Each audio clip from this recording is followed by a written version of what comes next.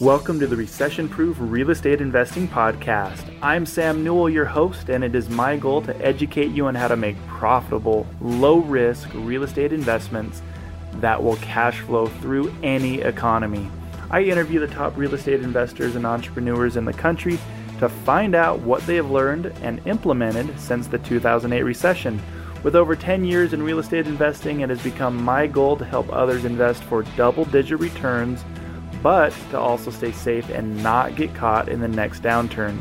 Tune in and become recession proof. All right. Well, Jens, thank you so much for jumping on my podcast. I've known you for when did we first meet? In Chicago? I think so. It's been probably a year and a half or something.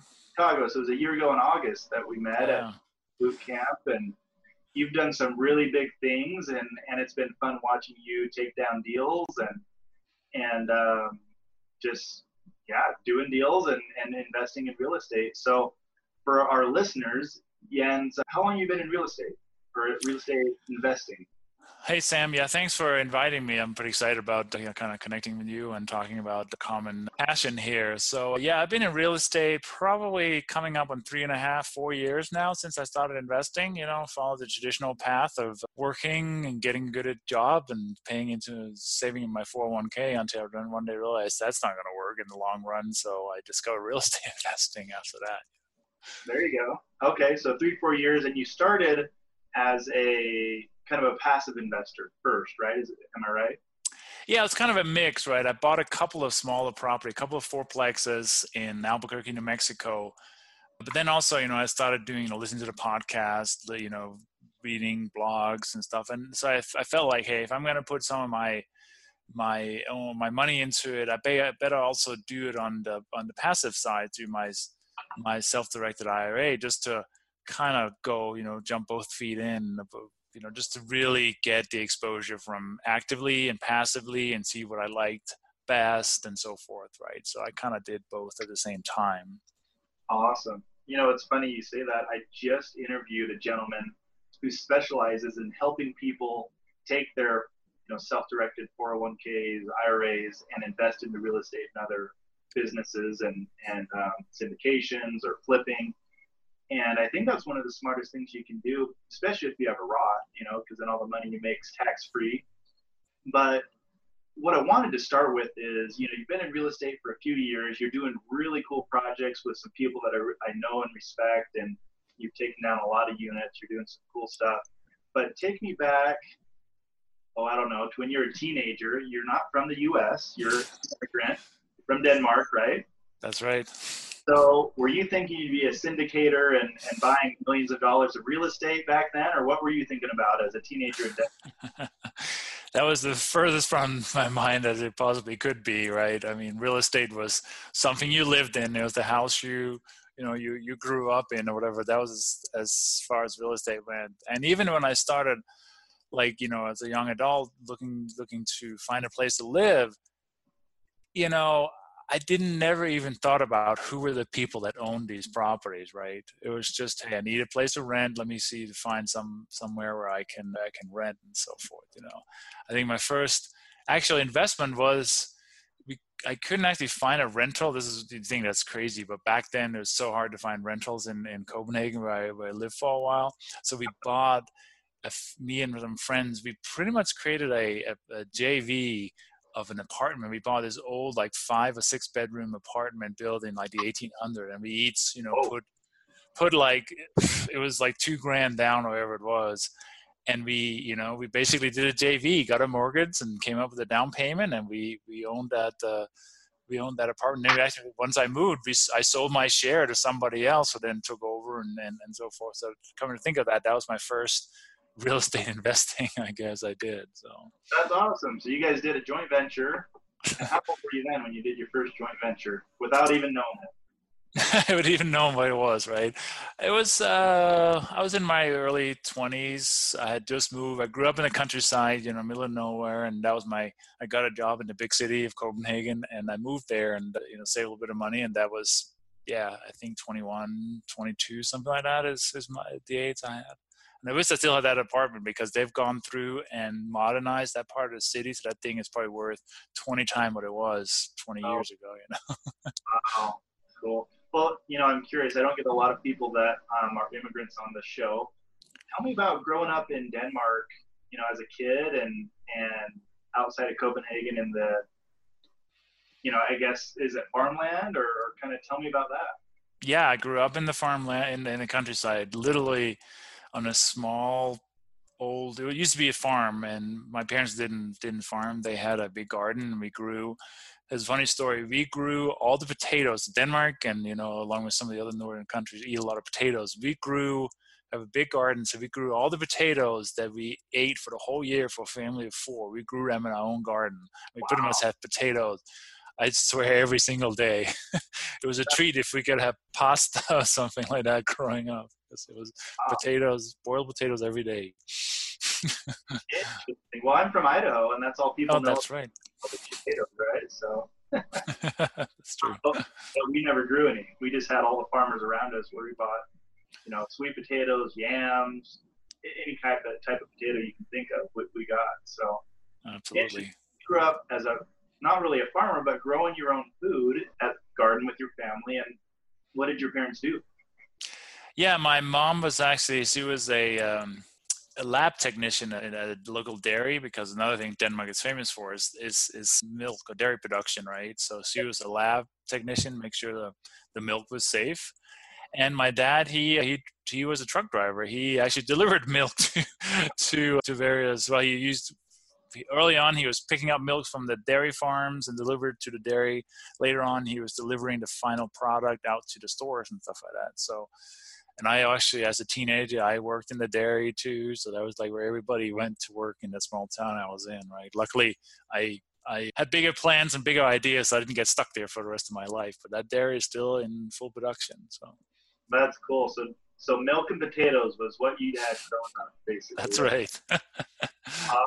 Well, it's funny. It was similar. I grew up in Utah until I was about 9 or 10, and then, or I guess till I was 11, and then Boise, Idaho. And Boise, I think our total population is a couple 100,000, so it's a small town compared to a lot of people in the U.S., but I was on the outskirts, so we had cornfields and potato fields, onion fields all over the place, and one thing I didn't want to do either is get stuck in Meridian or Boise, Idaho, and so interesting, similar childhood growing up next to farms. Yeah. Tell me what took you out of that, and sounds like you got in the tech industry, or where did you go from there?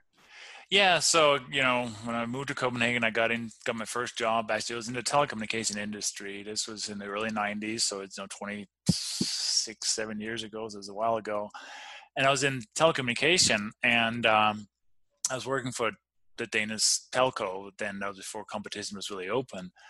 And I actually was working with some guys out of the UK, out of London, England, who at one point I remember 1994, they offered me a job to come to London, England to work for them they were doing some implementation of some hardware and software. And they're like, hey, you got the right skills. Do you want to come to the UK and work with us? Like, yeah, what can possibly go wrong? And so, yeah, at 23 years old, I moved to London, England, and my English was serviceable, but not that great, right? So it was a bit of a culture shock to come from Copenhagen, like 1 million people, and London was like 8 million people. But hey, I was young, and that was all kinds of fun to live there for a while. There you go.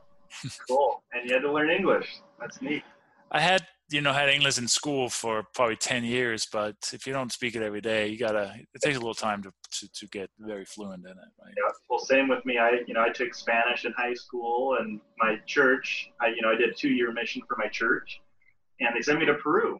And so you go to 9 weeks of Spanish, intense, all day long Spanish classes, and then they shipped me out to Peru, and I had to, teach Christianity from the Bible in Spanish. And I had the reverse. I don't know how it was for you learning English, but I could speak it very easily. I could read it, but I could not understand what people were saying. I was just like, it took me 2 months until I could start really. And most of my fellow Americans could understand, but they couldn't talk, they couldn't read. So I don't know how it was for you, but I just could not understand what people were saying. It was a mix. I mean, because the school English we learned was very different than the English you speak in the pubs in England, right? And just with different accents and everything else, right? Because I had watched plenty of, movies and TV shows that were in English, but just British English is very different. And if you have an accent too, so it was a mix. It took a little while to get up to speed on everything, Got it. So how'd you wind up in the U.S. from the U.K.? So that was the same company. It was really an American company, actually, with its affiliate office in London. And in 1996, they were like, they were selling telecommunication equipment all over the world, and they wanted somebody in their headquarters in the U.S. to travel everywhere. So I moved to the U.S. in 1996 and proceeded over the next several years to travel literally like everywhere. I was probably in every European or Western European country. I was, Southeast Asia, Malaysia, the Philippines, Hong Kong, Japan, and just that was when, telecommunication was booming.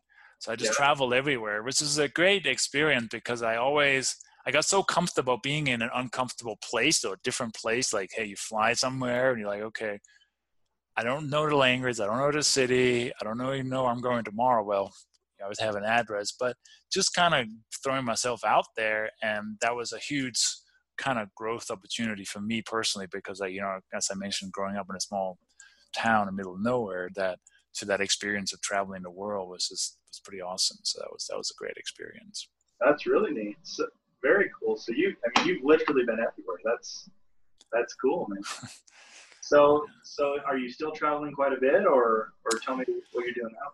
I travel for my real estate business, and then for pleasure. I mean, I was in Italy this year on vacation, met up with my sister and her family in Italy, and so not the international travel is not so much. Into Denmark occasionally to see the family there. Sorry. Yeah. So you're traveling a little bit, but for pleasure. But didn't you go mountain biking in the Alps or something? Or didn't I saw something on Facebook? Yeah, that was the trip to Italy, northern Italy this summer. Brought my mountain bike over there and did some mountain biking and some road riding and stuff. That's kind of my big hobby, is the cycling. Hence, where I live now is awesome because I live in southwestern Colorado, right in the mountains here. So I get to do a lot of that. I think I saw a Facebook post last week. You were mountain biking in a blizzard. Well, maybe it was, we get a little bit of snow here and there. So I think it may have been a Facebook Live in a snowstorm. Yeah, that's awesome. You got to have a fun hobby that gets you out, and you're very active. So that's cool. But so you travel a lot less now. You have your day job, but tell me how you split your time. You're doing a ton of real estate investing. You help a lot of, limited investors get into these deals that you're also doing. But tell me how you kind of split your time up. Yes, I think, yes, I still have a W-2 job. I'm an IT manager, and I do all this real estate stuff. But really what I've found is it's around being very disciplined around your time and say, okay, plan out every day, right? So I get up at 5 a.m. and I really spend like the first hour every day doing my hour of power, as I call it. It's like 20 minutes of some strength or yoga exercise, 20 minutes of kind of reviewing my goals and do some journaling, affirmations and visualization. I'm kind of big into that whole personal development stuff. And then 20 minutes either reading something, growth, either business or inspirational or something. So really just start the day with intention, and then I kind of look at what do I want to achieve today, right? And then I go to work. I'm in the office by 7 in the morning, right? So by the time I'm there, I've already been out of bed for like over 2 hours and done more than most people probably get accomplished in a day, right?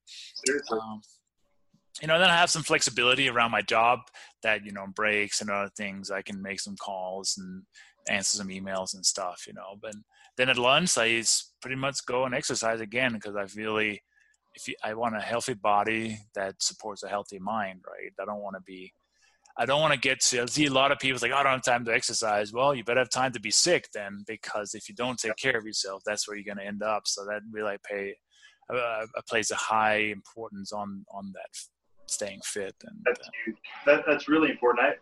I used to get to the gym by 5:30. My buddies I work out with now, I think we're at 6 a.m.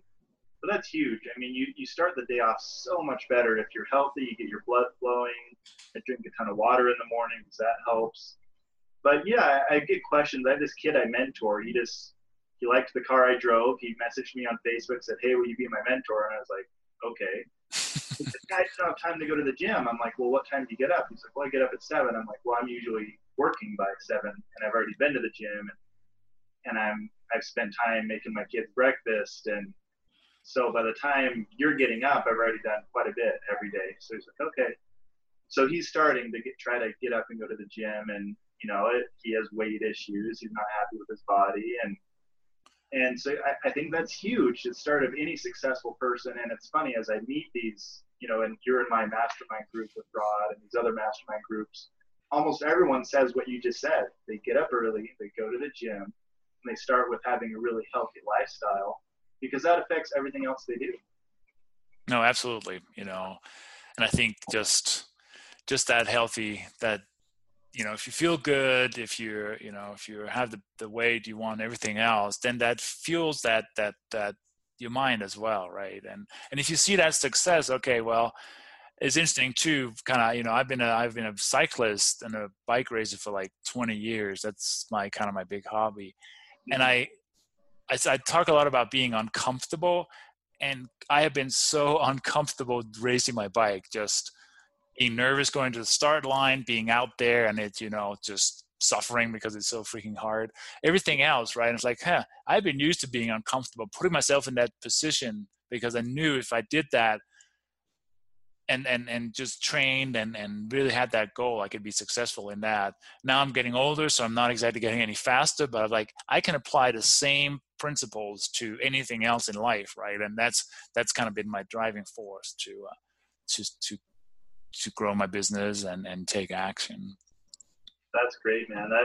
You have to stay uncomfortable. If you're comfortable, you're not growing. If you're not growing, you're doing the opposite. You're atrophying, Exactly. And it's great, and in order to be a good investor, you actually have to get uncomfortable. You have to spend the time and the effort and look for the deals that other people won't look for, and find the value that other people can't find. So I think that's great. So you're a manager, you have a management position at your W-2 job, but you spend a lot of time, and you're going to Erie, Pennsylvania soon to work on a deal there. I know I was just with you in Florida for a mastermind group. I know you're in Albuquerque quite a bit. You're out of Durango, right? That's right. Yeah. So tell me about your real estate, what you've got going on there, and what you feel has helped you be so successful and get to so many doors so quickly. Yeah. I decided once I learned what real estate is all about, once I started getting the right coaching and mentoring and really learning what this is all about, I was like, okay, I am fully committed to this. And I set myself it's like a 5-year plan to exit my W-2 job, right? By then I want to have my basic, I want to be financially free in the sense that I can, my real estate investments will pay for my basic, food and housing and transportation, that sort of stuff, right? So okay, here's my goal, right? And my wife, I don't have any kids, so I know that probably helps with my time. Laughing at the thought of how much money I spend on kids, but yeah. That and then time, right? But hey, we need kids to populate the world, right? So that was not in our cards. So I kind of fully jumped into it. So I bought a couple of fourplexes early on because they were inexpensive. I was like, let me learn. And then I've actually just sold one of them last month, and I'm on a contract to sell the other one because I realized I don't like those small properties anymore. Can you just repeat what you just said? I don't like the small properties. Okay, let's touch on this for a second, because they're not bad investments. There's just so much more better investments you can do. And I've sold fourplexes. I sold over 100 properties last year, and most of those were fourplexes. And this year I sold a ton of fourplexes, townhomes. They're a great place to start and to learn exactly what you just said. You learned a lot. And now you're selling them because you realize there's, the grass is greener, and it truly is greener on the large multifamily side. So tell me a little bit more about what you learned from owning those fourplexes and why you're going bigger rather than buying more fourplexes. So a couple of things, right? So the area I bought them in was not the greatest. Everything looked good on paper, which is a little bit of a risk, right? These kind of C-, whatever. they look good on paper. It's like, oh, they're cheap, you get good rent. What you don't quite realize is your tenants can be a little bit harder to manage. I always have a management company because they're out of state, but they're just, anytime a small bump in the road is there, they can't pay rent. Yep. And then, they go through the whole, if they never can pay rent, they go through the eviction process, a couple of months of rent plus the court fees. Well, then basically your profit for the year are probably gone, right? And that. And just, they're more expensive to manage, right? Because the management companies charge you a higher management fee, typically, 10%. And then all the properties, they just tend to stuff just breaks all the time, right? So if you haven't gone through and really fixed it up and put a lot of money into it, there's just constant issue. Water heater breaks, your faucets, your toilets, everything. So it's kind of an ongoing, constant expense. So it's really for the headache and the income. I've definitely made some money on them, but just for the headache. And I was like, my capital is tied up in something that I don't really like, that is not really going to grow much in value over time, and maybe, make me $500 or $1,000 a month or something. I was like, it's just too many headaches. So I decided to just kind of exit and, and just take that money and put it into some larger deals. And so I can, put that money to work where it makes more sense.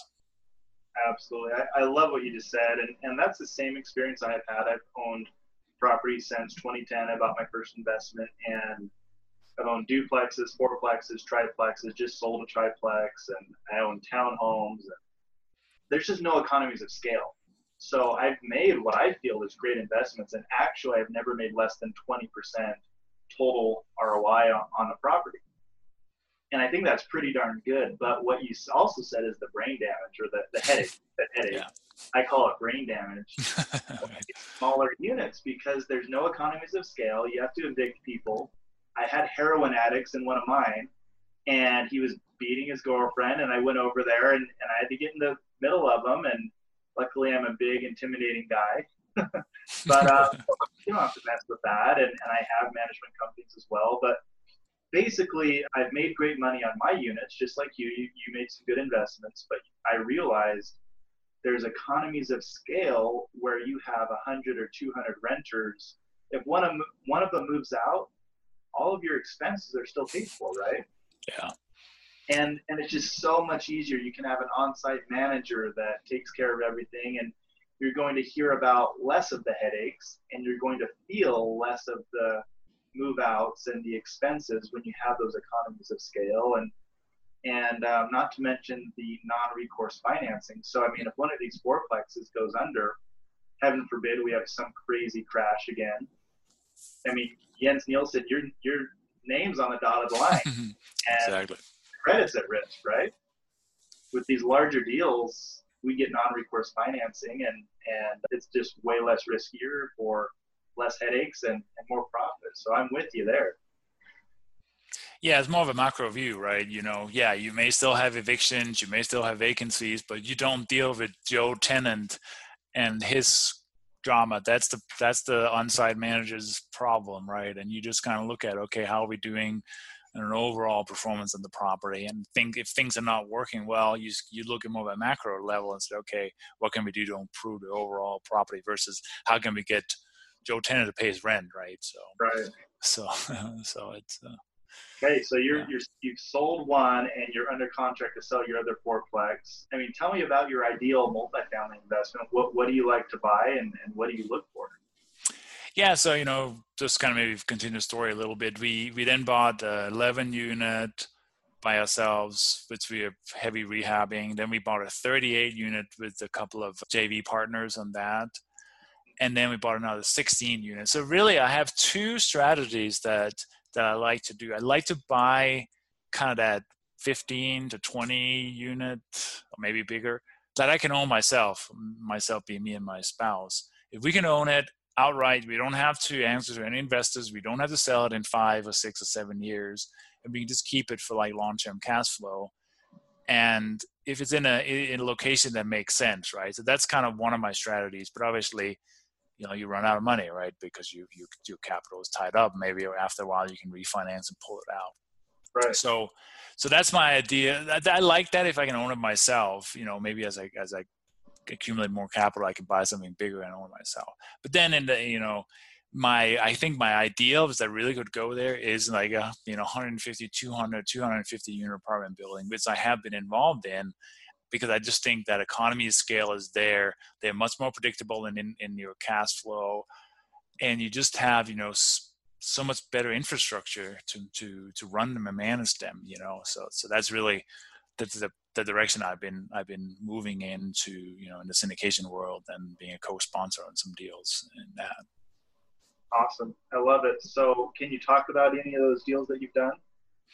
Yeah, I mean, I've partnered with a few people in a couple of key markets. So we did one in Atlanta early in the year that we're repositioning, a Class B asset that we're repositioning, and went in there and worked on that. And then you mentioned Erie. I have a partner up in Erie, Pennsylvania, which is kind of a little bit out of most people's kind of off the radar, if you will, but it's actually a good. What was that? It's kind of a smaller area you wouldn't think to go to, but your partner is fantastic. I know Jason, and awesome guy to invest with.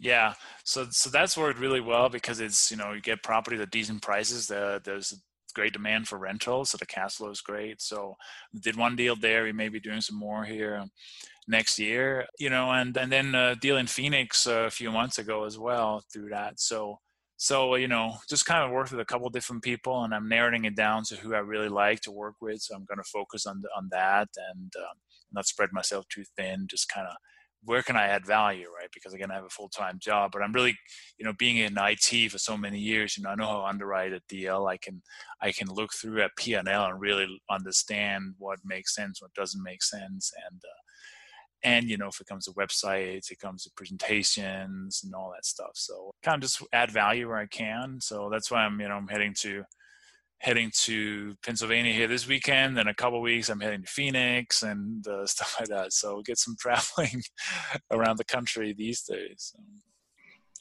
Very cool. Very cool. Well, what do you have going on now? I mean, I know you brought in investors in your deals. What does a typical investor look like? What are their goals? What do you talk to them about when you're underwriting a deal and talking about a deal with them? No, that's a good question. So, I started this conversation with people in my network, 3 or 4 years ago, and said, hey, I'm investing in real estate. If I ever find a deal that makes sense, are you interested in investing with me? I didn't come to them the day I had the deal. I kind of, anybody that would listen long enough, I said, hey, I'm Jens, I'm the real estate investor, not the IT guy, right? And just kind of just started a conversation. And some people had no interest, and other people, oh man, let's talk more, let's have coffee, let's really get into it. So that way I've very organically grown a network of people that's on my list, right? Through friends and families and people I met at events, and been on, people contact me after podcasts and stuff. So I've just kind of grown that. And, a lot of people's like, oh, I got all my money in the stock market and the stock market is doing great. I said, yeah, until it's done, it's not, right? We all know what happened in 2008. So people, they're just, a lot of them who are not jumping in, full on, they just want an alternative investment that is not 100% correlated to the stock market, and if you can pay them, 7, 8, 9% on their money, and you can also, grow their equity over time, that's pretty good. And the tax advantages are amazing, right? I mean, you end up not paying tax typically for several years, and you got to recapture some of that. But in overall, we know how great they are from a tax standpoint, right?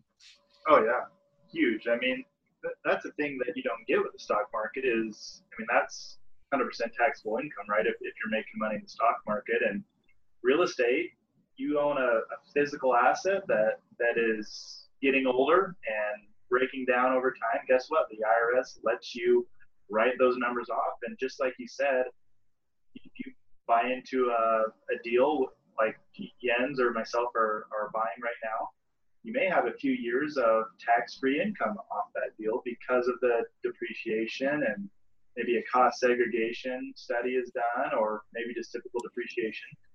But that's huge, because if you're getting a 7-8%, but that's tax-free, depending on your tax bracket, that may be closer to a 10, 11, 12% return total on the money. So I think that's huge. And I actually, as a real estate broker, that's my identical investor profile is they have a lot of money in the stock market.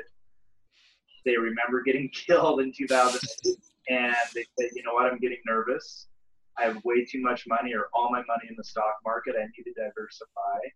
And guess what? Real estate can't go to zero. It just doesn't.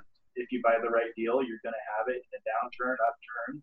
It's not going to go away. So that's the beautiful thing about real estate. And I would say you and I have very identical investor profiles, people that just make really good money and want to make sure they're buying and investing in something that can't go away during the next downturn. Yeah, exactly. Yeah. And, as we know, we're becoming more of a nation of renters and stuff like that. So there's probably going to be an ongoing demand for affordable housing and so forth, right? So I think, yeah, obviously I can't predict the future, but that's kind of what I feel what we're going to be looking at, so there'll always be a demand for multifamily. Are we going to see increased vacancies? Are we going to see reduced rents and stuff if there's a downturn? For sure, stuff will probably happen. I don't know what, but as long as we go into a deal, we underwrite, said what can we survive from a vacancy standpoint and stuff, so we can still service that debt. If we have a tough year or so, that's fine as long as we can still keep the property, right? Yeah, I mean, that's the crazy thing for us is, our investors will ask, well, how risky of a deal is this? And my answer always is, we'll never buy a deal that doesn't pay for itself, even in a huge downturn. So any deal that we do, we stress test it.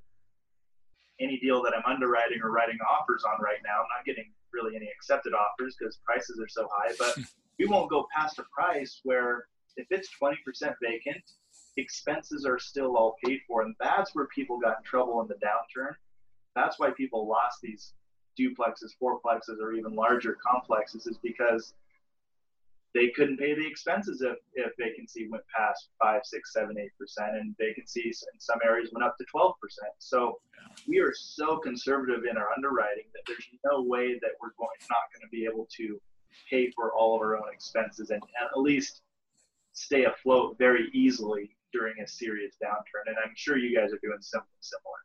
No, sure. And then have, the other side of that coin is debt, right? You want to make sure you have long-term debt as long as you can get it on commercial, if that's 10 or 12 years, it may make sense to pay a little bit extra to have a longer term, because I think the other big challenge in the last downturn was that the banks stopped lending.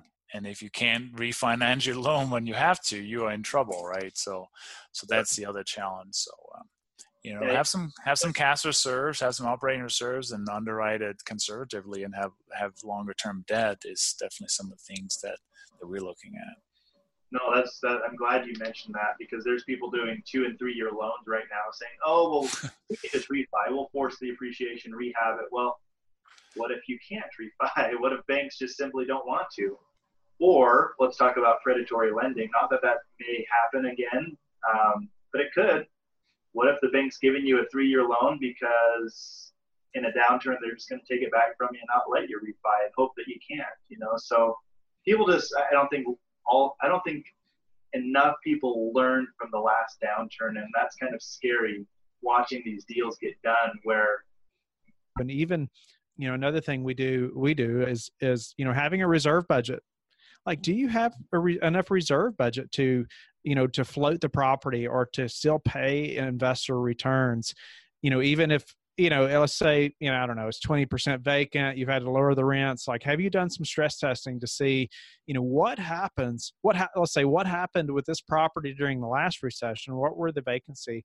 And if that happened today and we had to lower the rents $100, you're like, what would happen to us? Could we?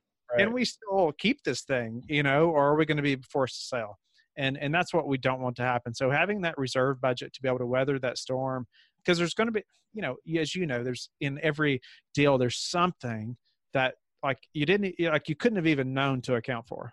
Right. I mean, there's, no matter how good you get at this business, you learn something every deal, and there's going to be something that comes up, and we want to be prepared. Even if we think we've accounted for everything, we understand that we're not perfect, and there's going to be something. So we're going to have that reserve budget that's going to say, okay, even in the downturn, if when it happens, if this happens to the property and the boiler goes out, we can still fix it. Yep. So and so hopefully we can weather that storm to get to the other side. And so people who don't have there's three things that don't have a few of those things in place, or are very aggressive, or in their underwriting, or have really short-term debt. It's just risky. No, that's huge, and I really appreciate that. And when I got out of building fourplexes with that company last year, I was looking at the numbers, looking at research, and I said, what asset class can I sell as a broker that is less risky and better? And so that's the beautiful thing about the economies of scale of large multifamilies. You can have a contingency plan so much, put together so much better for a large apartment complex than you can a whole bunch of homes or a bunch of townhomes or fourplexes spread out all over the valley. And so that's actually why I got into syndication and large multifamily. It is so much less risky during the downturn. If you look at the 2007, 8, 9, 10 era, multifamily didn't do too bad. There's people getting loans and doing stuff they shouldn't and buying for appreciation. So I'm glad you said that as well. But yeah, stuff happens. The Dallas deal we just helped Rod raise money for, a windstorm came along and destroyed all the roofs and AC units. It was $1 million worth of damage. And they were able to start immediately on getting it fixed because they had a contingency plan. Of course, insurance helped pay for it. But then Rod's other deal had a tornado, and I know Ben and Ferris, their deal had a serious flood, and they all had contingency plans. And then we're dealing with one in Shreveport right now where it's absolutely falling apart. The guy has no money. He got the wrong loan on it. So he bought it where it didn't really cash flow, but he put an interest only loan on it, or a loan with 5 years of interest only. And he's at year 5. And guess what? He all of a sudden can't pay the mortgage because now he's got a larger mortgage payment because the interest only's run out, and he's in trouble. So I appreciate you said all that. I'm curious, our listeners are all over the country. Where are you looking for deals? And if they find a big multifamily deal that they don't know how to take down, or maybe they just want to pass on to you, where are you looking, and what are you looking for? So personally, we would prefer 150 units or more. We'll look at anything 100 or more units, and class B and C, but obviously like most in the industry, there has to be some type of way we can add value. We'll look at even some heavy lifts, some that are in a little worse condition, than maybe most would look at, we'll consider, but we prefer, properties that have been self-managed, or, that are just under market rents, or, maybe they've had them for 15 years, or, there's numerous things like that. They can say, okay, there may be some value to be had here. Personally, we're active in Colorado Springs right now.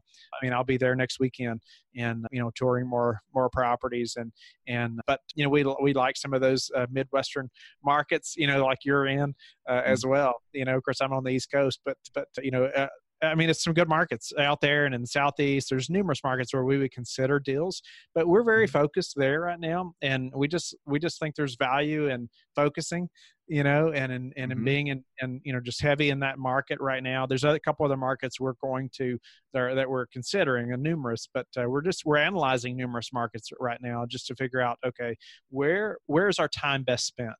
And because, I'm not just open to any market, in the U.S. and I'm not just going to say, just send me a property and I'll look at it. Well, I'm not going to understand the market at all. If you send me something in Columbus, Ohio, I'm not going to have a clue. I wouldn't have any idea, about that market, or and so I'm not going to really be open to that. However, some of the Midwest, obviously some of the Southeast, there's numerous markets I would consider that I would know a lot better. But specifically Colorado Springs, is where we're at, and anything 100 plus or more, preferably 150 with some type of problem that we can fix. That's awesome. So Colorado Springs, awesome location. Air Force Academy's up there, and 100, 150 units at least. You'd love more. And that's the big thing, is there has to be upside. So I get that question all the time. What are you guys looking for? Well, we're looking for a problem to fix. Just like you said, we love it when people self-manage. That's how the Dallas deal was. They didn't manage it well, and it was an amazing property, 208 doors that had immediate upside. So there has to be some way to raise rents and improve the property. It can't be, already at operating at its fullest potential. Right. Well, Whitney, I really appreciate your time. I'm jumping on a plane to Albuquerque. I'll let you know if I find anything good there. Going to look at some properties. I really like your podcast. I listen to it all the time, by the way, but tell us a little bit about the podcast, what your goal is there. And just before we finish up, I want to hear what you're doing, who you're interviewing next, and maybe what our listeners can get from the podcast.